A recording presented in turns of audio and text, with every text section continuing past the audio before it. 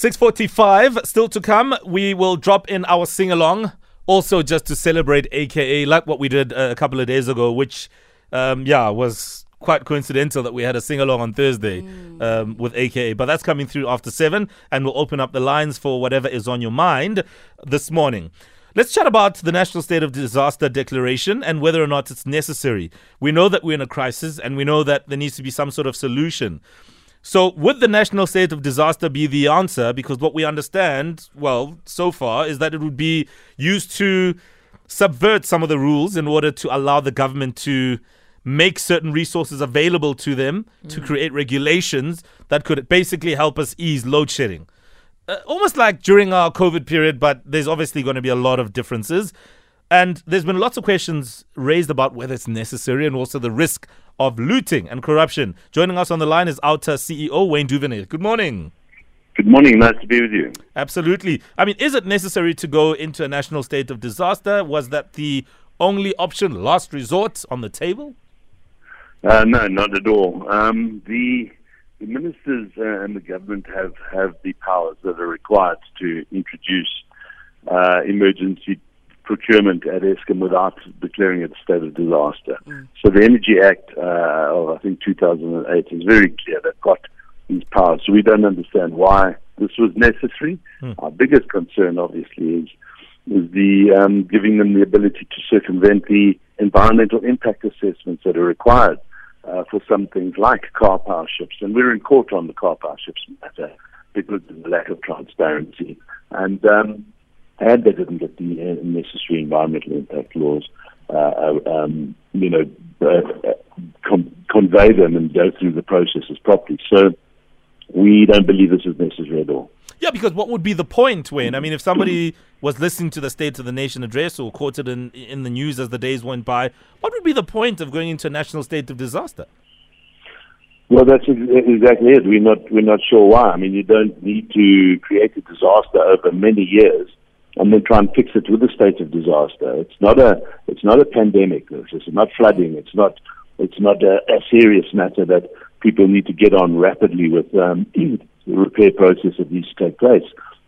What we need to do is carry out the plan that they have, and they're not going to be able to fast track that by state of disaster. The only thing that we can think of is this ability to circumvent the laws on environmental and economic impact. As I said to you on the car power ships deal, which Gwede Matasi has been speaking about quite vocally recently, is that this does require an in-depth assessment of the impact of this on the economy. And we've done some modeling with some advisors that have given us the input we required for our court challenge.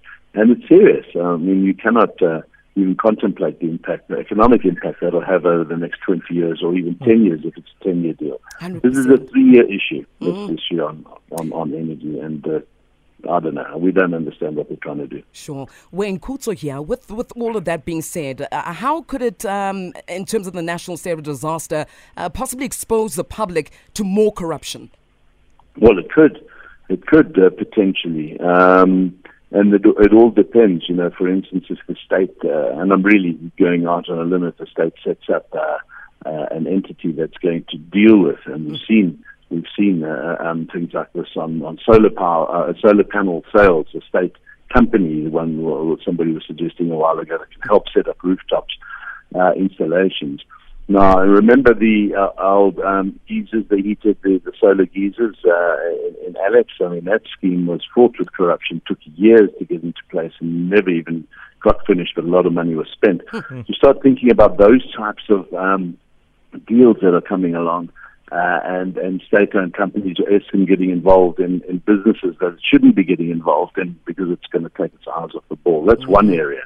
And many others. So procurement is the biggest issue. We saw that on the COVID-19 PPE procurements, and one can imagine that type of conduct is very possible during a state of disaster.